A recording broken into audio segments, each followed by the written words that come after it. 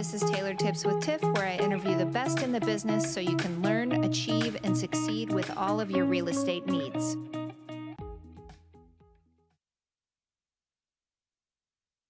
Hello to all of my friends and clients out there. Today I'm speaking with Chris Casper, my longtime friend, co-investor and business partner at Access Realty. Our topic today covers land purchasing 101. Let's jump right into this because you are the land man and I call you with all of my land questions and you tend to have all of the answers for me.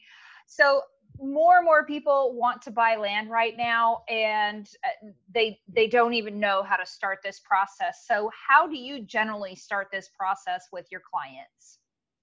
It typically works out a couple different ways. One, clients will call me and say, hey, we found this piece of property and we want to buy it, right? So they've already picked the property out, no background whatsoever on how land functions a bit differently from residential or commercial or anything else. The others, and they're more few and far between, call and say, okay, we think we want to move out into the country. And what do we need to do to start? But that happens less frequently than people that have already found a spot and want to do something. So first steps first, as with anything else, is you got to talk to a lender. But on land, you got to talk to the right lenders. I think that's the biggest and most important step. Okay. So you just said you have to talk to the right lenders. So how do you even go about that? Do you need to know an agent who connects you with a lender, or do you just Google that on your own? How does this buyer get to the lender and start the process?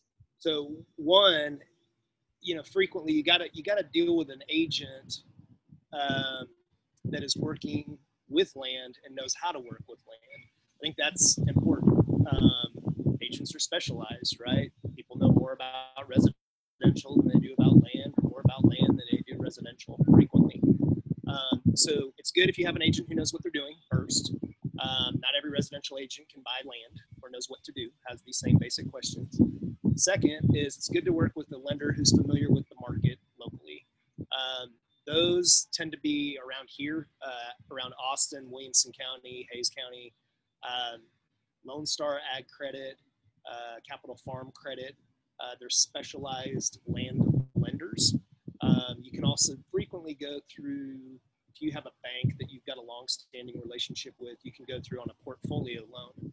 But land's not going to fall under their normal requirements for a conventional loan, Fannie Mae, Freddie Mac, any of that stuff. So you got to go through a specialized package, and it's typically going to be more expensive for you to buy the land, higher interest rates is what I mean, than buying a house.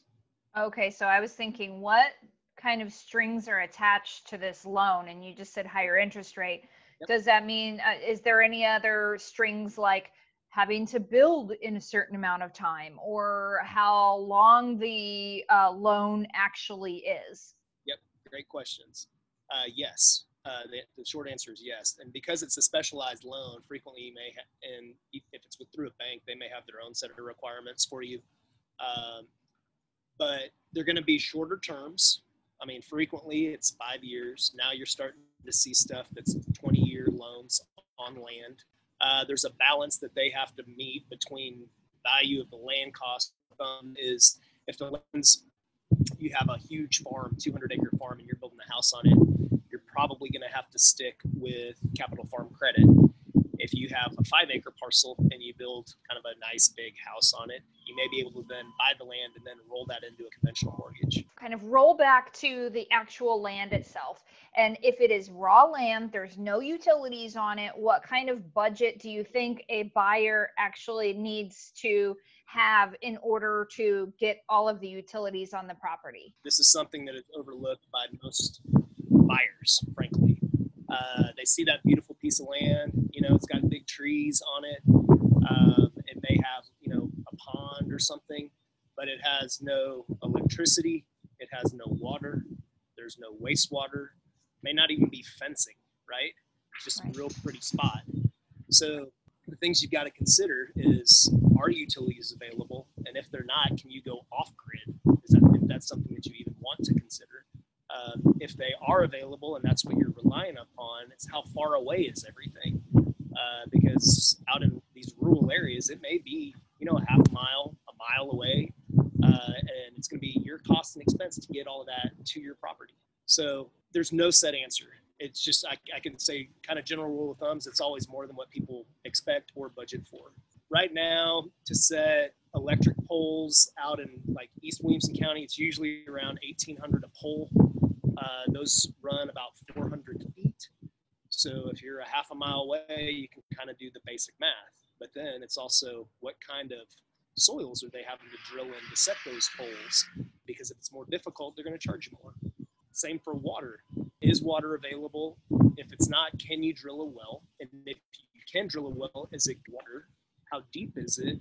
What kind of filtration system do I have to put on it? Same goes for septic. If you're out in a pasture, like that's typically farmland, you got to dig a hole for your septic tank because there's no wastewater line. Are you drilling in soft, black dirt, or are you having to blast through rock to put in your tank? All of those can increase price. So then those are just utilities, but one of the things that eats people up around here lately are driveways. If you're out in the country, you typically don't want to be build your house right on the road. So if you set back from the road, concrete and asphalt are very expensive right now. And I see driveways that are going in that are $30,000, very expensive concrete drives. I'm throwing a lot of stuff out, but if you also want to keep your ag exemption and taxes and stuff, you're going to need a fence. So standard 5-strand barbed wire fence is $3.50 a foot right now. If you can find someone to put it up, you're going to have that fence up if you're going to have cattle or whatever. So there's a lot of underlying costs on a parcel of land. Find those agents that are experienced in land, the lenders that are experienced in land. They can also give you comps frequently from both the lender standpoint and the agent standpoint. And then just make sure that around there, what your utilities are. You got to hunt all that down. That's a lot of information. So it's not just going and finding a cute little piece of land and then you can just build on it when, the time is right. You actually have to have the budget and you have to know the right people and you have to be able to actually get a loan on it. So thank you very much for all of that information. If any of my clients or friends want to purchase land in your area, I'll definitely send them your way.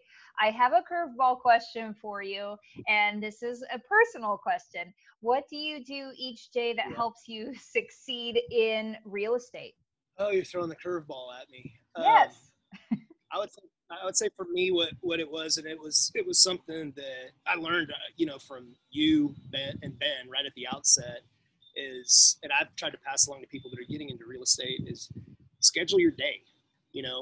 Our days are hectic. You typically get pulled away from any number of different directions, especially in a market like we're in. Things tend to ratchet up quickly. You got to set time aside that are specifically spent for contacting your old clients, specifically for working on your contracts, and you're your own boss. So you got to get out of the house and work your job. It's a job. It's not, something that you can do part-time. So I think that that's probably the best, is I've always tried to have some sort of time, at least weekly. I've gotten away from daily, but weekly, where I'm going back and hitting my basic real estate steps. Calendaring a day is 101. You have to do it or you will just get chewed up and not get anything done in a day, actually. That's today. Today, right now, I haven't gotten anything done.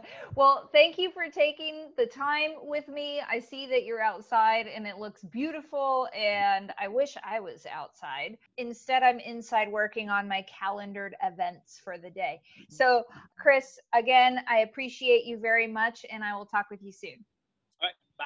Please take a moment to subscribe and comment if you have any show ideas that you'd like to hear in future episodes. I always promote interaction so I can provide what you need to succeed. I hope that you've enjoyed today's episode and feel more empowered with my tailored tips. Let's connect on Instagram or Facebook at Tiffany Sells Austin to further the conversation on all things real estate.